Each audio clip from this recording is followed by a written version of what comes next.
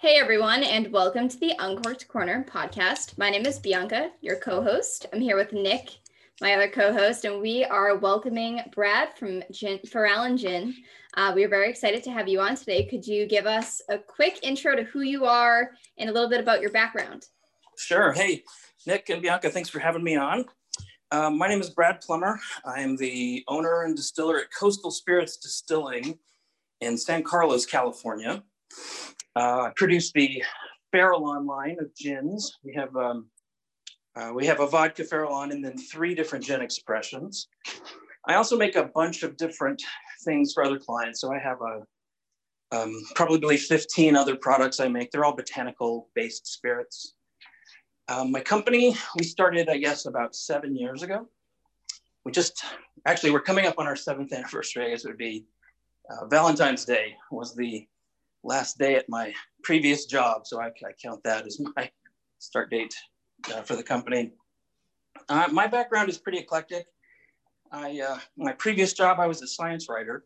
I did graduate school many years ago in journalism and got a job out here in California working for a physics lab, actually. Worked at Stanford at one of the national laboratories, the SLAC National Laboratory in Menlo Park. And I wrote about light source science. We won't go into detail there, but I spent about 8 years writing and photographing machines.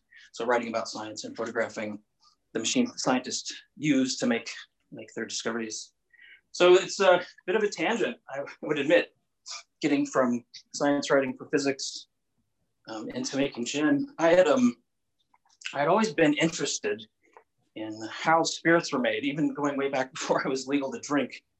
Before I'd even started drinking, it just seemed like such an interesting thing, how a still would work. And let's say around 2011, I started getting interested in trying to make one myself. And I made a very small one just to kind of play with.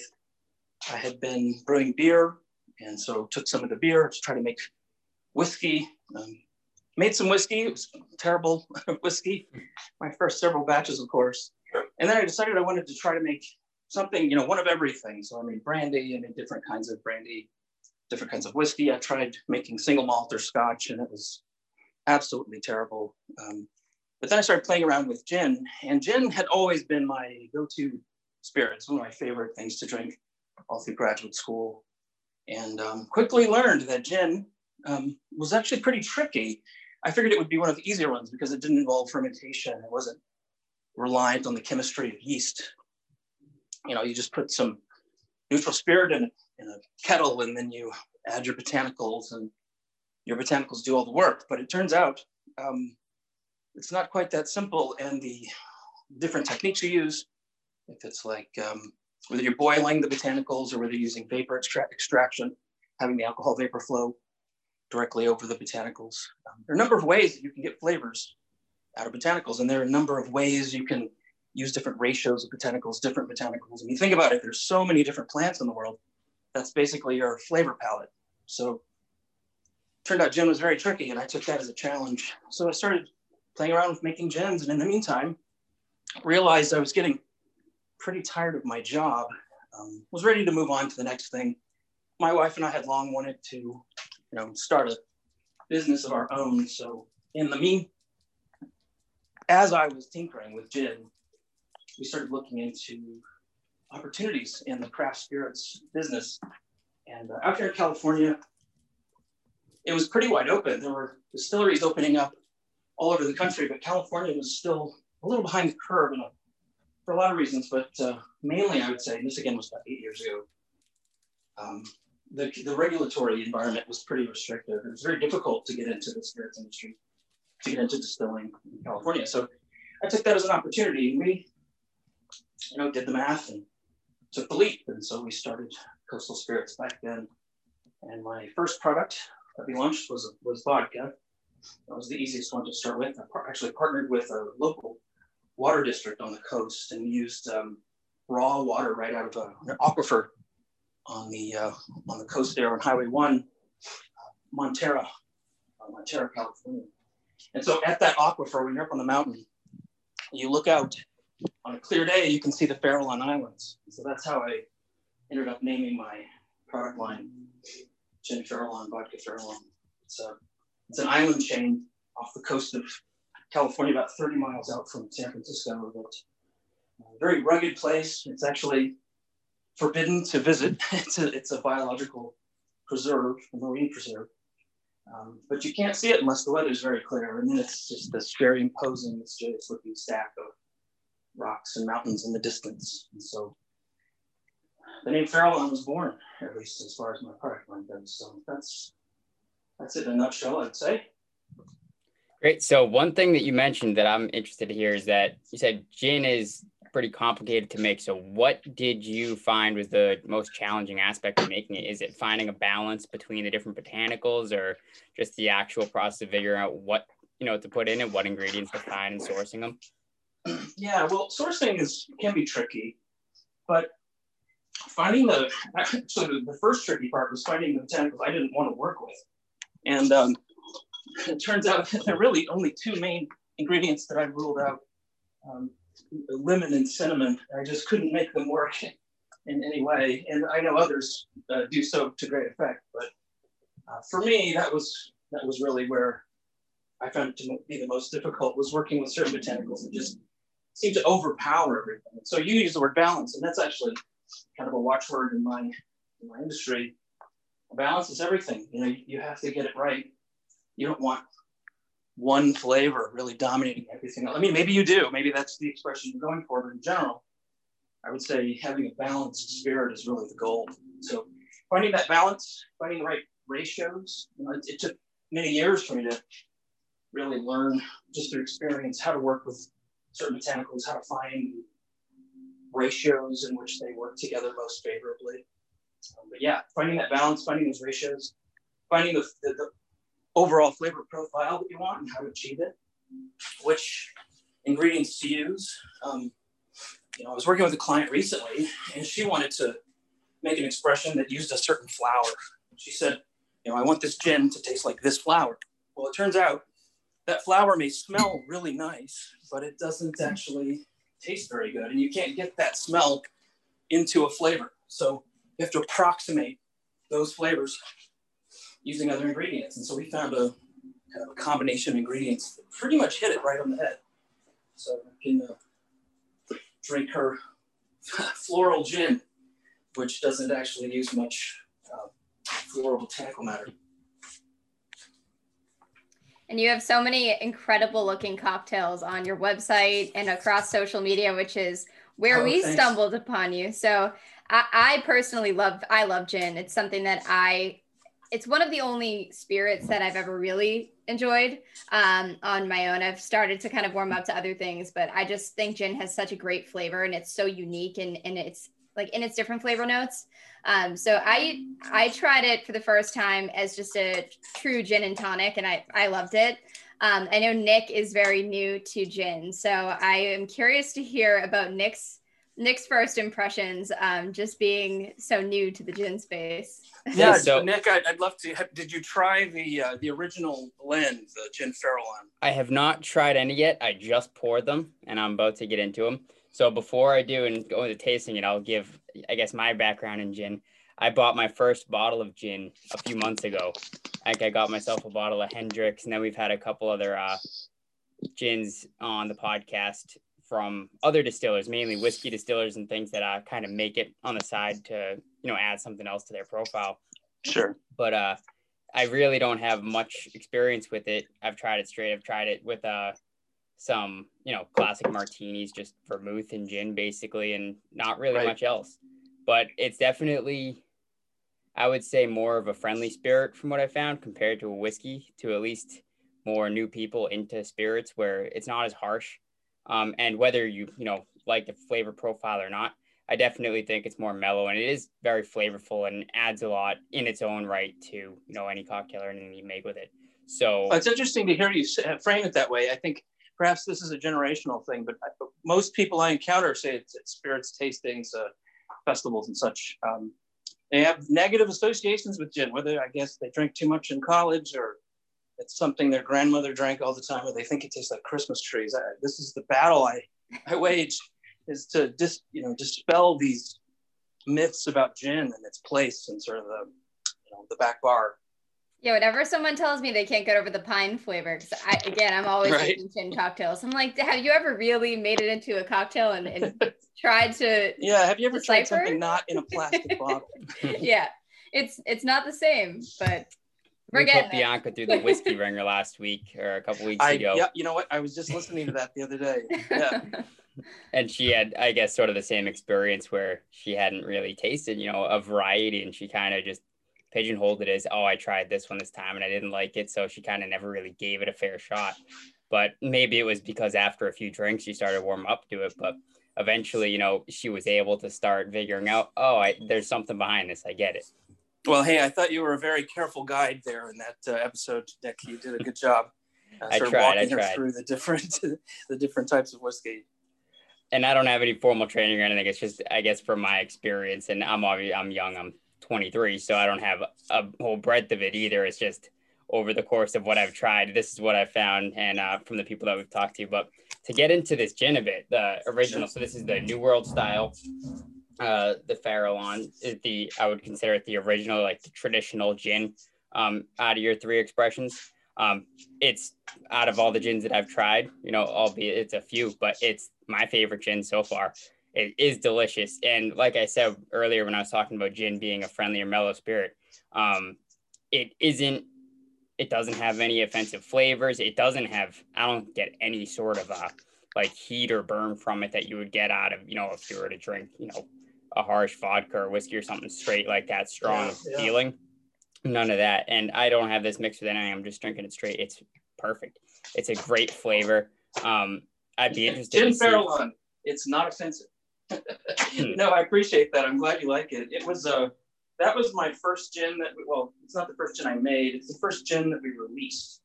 And that was back in 2015. So that one's been out for about 5 years. And, I'll admit I've been tweaking it all along the way. I told my wife, until we're consistently winning double golds, I'm going to be tinkering with this recipe. But no, I'm glad to hear you like it. It was, it's a big pain in the butt to make, but proud of it. And so what I find flavor-wise, it tastes really fresh. And what I would say, I wouldn't consider it, like floral as much. It's almost more of an herbal is what I'm pulling from it. Where it is, it's not really sweet or flowery, but it's, it's fresh. It tastes good. It is like, what I would expect pine to taste like without it being, sappy or, overly strong or anything. So yeah, those terpenes, if you want to get chemical about it, the pine flavors people associate with Christmas trees or whatnot, those are the alpha and beta terpenes.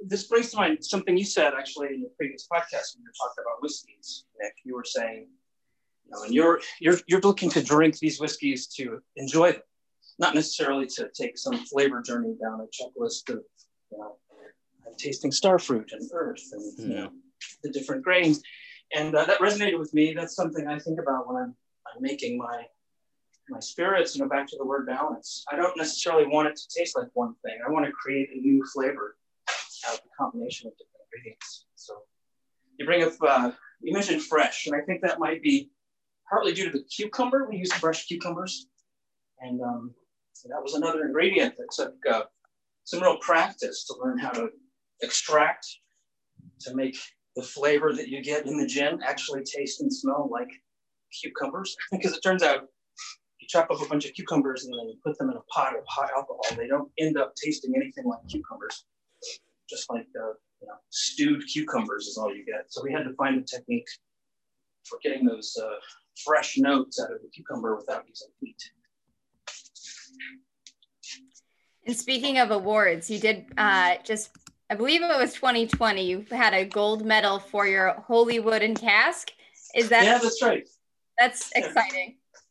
That is exciting. And so we've won gold before for other spirits. That was an exciting one because, this is right in my backyard, the San Francisco World Spirits Competition. It's sort of like the Academy Awards of spirits. And so to get an honor of that sort from there, just my first year, this was right after we launched. I mean, literally 3 days after my distributor picked up the first order, I got the notice that we won the award. So I was very happy about that.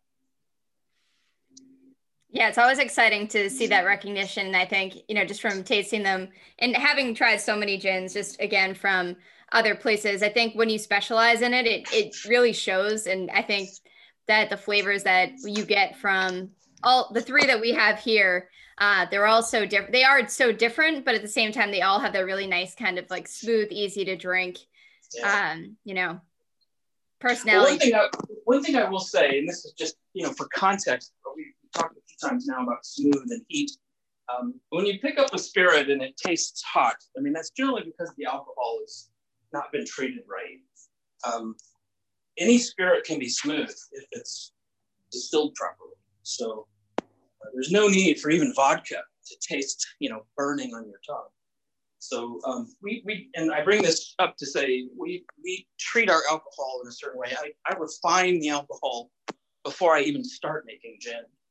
So I make sure that we have that smoothness sort of built in. And one of the other flavors that you have that we have been tasting over here and playing around with is the black fruit. So this is really unique in the sense that it's distilled with plums. Can you give us a little bit more insight as to how that does affect the flavor of it? Or is it really just kind of like a hint? How does it differ from your others that you have? Oh, there's more than a hint, I would hope. This was, so plums, this was the first thing I ever distilled. And in some ways, it was the catalyst for me getting into distilling. I was working again back years ago at Stanford. And one of my team members came to work one morning and said, hey, my dad has a plum tray. I've got a giant box of plums in my car, and they're all about to go off. Who wants them? I thought, hey, I'll take those. I've been thinking about fermenting stuff. And so maybe I'll distill it. Maybe I'll make some plum brandy. So I got these plums and went to my local brew shop and told them what I wanted to do. And they said, well, hey, before you do anything, put the plums in the freezer. And here's a book you should read. And so I read this book, and this sort of set me on my journey. I ended up, building a still, like I said, distilled the plums, fermented them, and it was terrible once again. But that was my first attempt at distilling, was with plums. But the thing about plums, distilled plums, there's a spirit in the, I use this term in the Eastern European tradition. It's called slivovitz. It's Slavic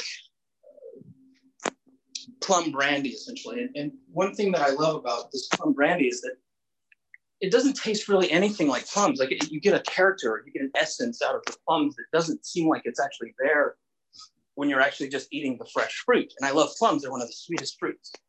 But when you distill them, there's this dry, almost mysterious flavor that's unlike anything. And I wanted to, years ago when I was screwing up that batch of plums, I wanted to find a way to get that into a gin ever since. So over the last several years, I'd been playing around with plums, different varieties of plums. Luckily, living in California, agriculture is huge. I have access to orchards up and down the Central Valley. And so I was able to play with different varieties, and found a variety of black plum that I can ferment and distill. So to make this gin, however, so making gin and making brandy are two very different processes. So what I do is I start off by making the plum brandy on its own. And then I combine that with, a distilled vapor extracted gin that's specifically blended to complement this plum brandy. And so in my goal was to balance the plum brandy in such a way with the botanicals so that you get a gin. It's a gin, there's the juniper, there's the floral and herbaceous notes you're expecting, but then it's sort of underpinned with this interesting plum brandy flavor that's evocative of the slivovitz. And, slivovitz is a weird word. I don't really put it anywhere on my website, but it's not something I think most people are familiar with as far as the term. But that was my goal, was to take this incredibly unique flavor of distilled plums and marry it with a true botanical gin. And also, you look at my gins, you've got the three, the black fruit, the original, and the Hollywood. The intention there was to create a spectrum. I wanted a sort of a fruit, more accessible, sweeter gin on the far left, where you got this would be entry level. And then you've got the more contemporary style, New World style in the middle.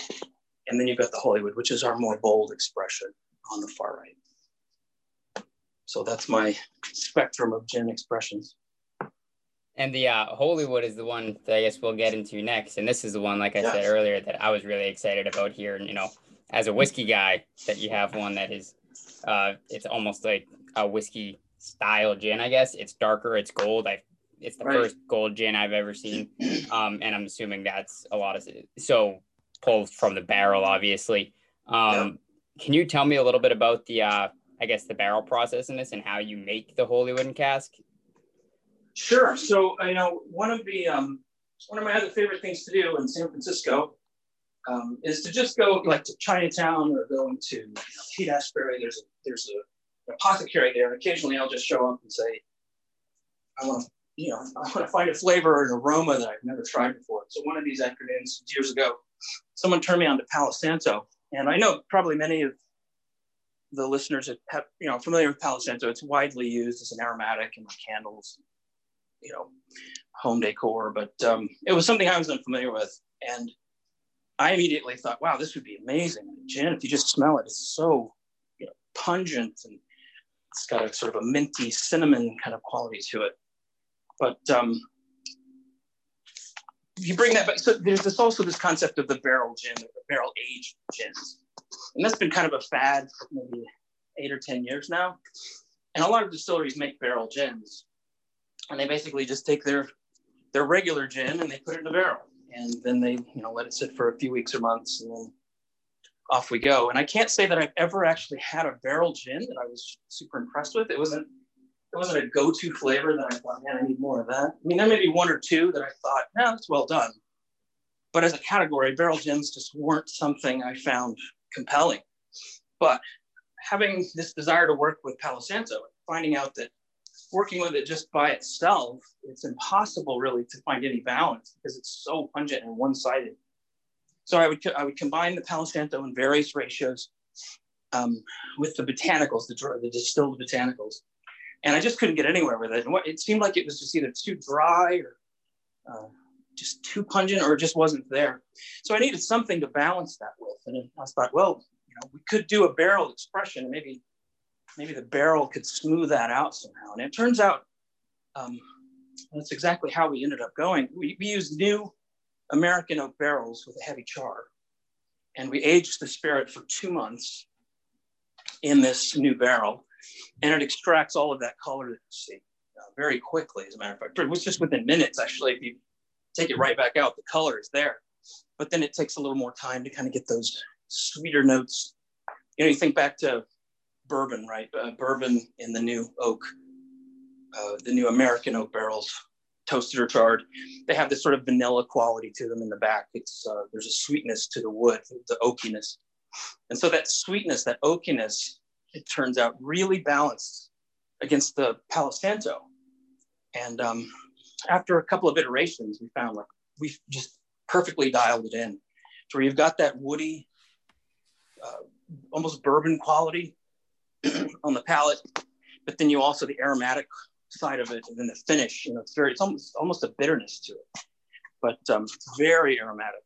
And to that end, you can play with all kinds of different cocktails. And that's why I say it's the perfect gin for whiskey lovers. You can use it in any whiskey cocktail. I did a festival recently where we made Manhattans with it, and it was a star of the show. We sold out of everything we took to that show. So it does very well in whiskey cocktails. And I just took my first sip, and I'm sure you can see, but I just lit up when I tasted that, and it made me smile right away. That you can really, really taste that barrel coming through, that kind of sweet flavor that comes through. But it's also balanced off with that instead of just being it's not what I would expect a whiskey to taste like. It tastes like a gin that's been aged in a barrel, which is exactly what it is. Sure. Hey, this is not right. This is not made from fermented grains in the same way that a whiskey exactly. It does not have the same depth or nuance or even flavor profile, but it does have kind of hints of it. So I say it can play in the same end of the pool, but it's definitely not a whiskey. Right. But that's honest. That's perfect, because I there's a lot of things, and there's all sorts of, I guess, barrel-aged beers and barrel-aged wines and all different things. Yeah. And I feel like you typically, when it's advertised like that, even coffees and stuff, I tend to not like them as much because I feel like they, overplay that. They really try to make, oh, this is going to be coffee, but it's going to taste like whiskey. It's going to taste like bourbon. But I'm very pleased to this. You just get that same sort of, I would say more like a deepness or richness that barrel adds to it on top of the taste of the actual gin. Now, that's great. Yeah. Does this start in the same way? Obviously, with the Palo Santo, it's going to be a little bit different. But does it start with the same sort of gin making process as the New World and the black fruit? Well, the black fruit is blended with that plum brandy, so probably different than that one. Well, it does. Yes, we use I would say, a complement of botanicals that would equate. If you didn't use the barrel, it would be just a very potent London dry style gin. It'd be very juniper forward. Not sweet at all, very dry, almost spicy gin. But the barrel and the Palo Santo, and there's some other steps in there that I won't go into. But yes, we do make it in just the same way as you would a standard gin for all intents and purposes. And I think there's so much opportunity in the gin space. And I love that your flavors are so unique because as somebody who does thoroughly enjoy gin and always looks for kind of new things, I don't always see that. And it's one of those spirits that I feel has been very like old school for a long time. And I don't necessarily think it's one of the first that, got as creative as maybe some other spirits have. And I love that you're doing that because these flavors are so different. And so for me, it's a big deal when I find something like that that's so unique and it's so flavorful and it just stands out on its own. You could drink it on the rocks, or you could drink it in a cocktail, and it really hits the spot for somebody who is looking for those flavor profiles. So definitely, I love that you're doing that with your spirits. Well, thank you. And, hey, I'm not alone. There is so much going on in the gin space these days. Like you said, it's taken a few years to catch up. I think for the last 5 to 7 years, craft whiskey especially, and still to some degree, really the biggest growth category. Everybody's making a whiskey. And I think Nick mentioned it earlier, most distilleries that start off and they want to make their whiskey, while they're waiting for their barrels to do something, then they're going to turn to the white spirits to keep the lights on, so to speak. And I think gin gets a short shrift because it's kind of an afterthought. It's like, yeah, you know what, we'll make some of this for a while just so we can have something, and then we're going to go on to our whiskey. But my intention was I wanted to run a gin shop. I don't make whiskey. I don't have ambitions to make whiskey, not anytime soon. So we work only with botanicals, and that gives us a lot more latitude, I would say, or a lot of, just a lot more time to experiment with different flavors. And there are others that are doing the same thing. You see a lot of creativity in the gin world, and it's starting to grow. I think maybe 2 years ago, gin actually surpassed whiskey for the first time in terms of on the craft level, overall sales. So there's a lot of interest in gin now. There wasn't, to your point, years ago, that was not true. It did get overlooked. And I think people are coming around, and those negative associations with gin that people have, it's not that way anymore. So you could go into really just any city in the United States now, we're at normal times, any cocktail bar that we're open, and they'll have a menu with a number of gin expressions or a number of gin cocktails that are outstanding. So it's more and more available, more and more people are drinking it, and more producers are doing interesting stuff with it. It's no longer just the afterthought that distillers were making to wait for their whiskeys. And another thing that I wanted to talk about too is cocktails. As Bianca kind of mentioned earlier, you have a lot of them on your website. But with these different flavor expressions that you have, do you find that you tend to gravitate towards unique cocktails or different cocktails that you make specifically for those?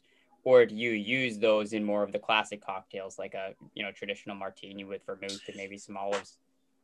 Well, hey, as a gin producer, you really can't go anywhere with your products if they don't work in one of three of the holy trinity of gin cocktails, which would be the gin and tonic, the gin martini, and the Negroni. So you've got to have something that will work in any of those, and really all three of mine will work in any of those. The Hollywood especially works in a Negroni, but they all three will. So the real classic gin cocktails, these will absolutely work very well. We didn't put any of those on our website because they are so, classic, and the recipes are easy to find. I've had the good fortune this last several months to partner with a woman by the name of Homa Kigyani, and she's an incredibly talented bartender and cocktail stylist, and she's responsible for the bulk of the recipes on my site and the photography. She does such an amazing job, and you'll see a lot of her work too on my Instagram feed. But yeah, Homa is really the talent behind those cocktail expressions on my website, and they are, there's some unique, I'd say, ingredients involved there, and not everyone will have them. I think that one of the more recent ones was a rose syrup from Afghanistan. I believe, at least it's a Middle Eastern flavor called Rue Afza, and she shared some of it with me. You can find it on my website, ginfarallon.com. You go to recipes, and there's the Winter Florette, I believe is the name of the cocktail, and it talks about how to make Rue Afza for this particular cocktail, and it's amazing. It's delicious. But back to your question, we put these recipes on our website just because these are unique ways to bring out the flavors in these gins, besides the more traditional cocktails, which you can find, and really you can find those recipes easily. And for me, one of my favorite gin cocktails is the French 75. I just love having that kind of earlier brunch cocktail. Everyone thinks of a mimosa, but I will always order the French 75 over a mimosa. I just think it has so much more flavor. And we actually had a cocktail artist on, Sarah from the Woozy Ginger. She made us a cranberry French 75. And I saw on your website you had this honey 75. Honey 75, that's right. Yeah, I mentioned to Homa, I was like, we got to do some kind of version of a French 75. And so that's what we came up with. So I'm excited to try that. It looks very good. I will always try a knockout. Yeah. Looks awesome. And another question that I had pertaining to cocktails is, I know the two main things that people tend to add are going to be the olives and even cocktail onions. But I was thinking the other day when I didn't have any of those, no olives, no onions, or anything that I could add. So I was drinking it straight, and I thought, what would be great in this? Some pickled jalapenos. Is that something you've tried? Is that something that's commonly done in cocktails? And if not, what are some of your other favorite additives to cocktails to add in after, the drink's been mixed? So no, I have personally not tried pickled jalapeno. I think we've garnished with jalapeno in the past. I'm not a huge fan of super spice in cocktails. I think it can kind of get in the way sometimes. But I know people love it, and you could absolutely use pickled cocktail. I mean, or jalapenos. So why not? Make a dirty martini with pickled jalapenos. I bet it would be amazing. That's what I'm doing tonight.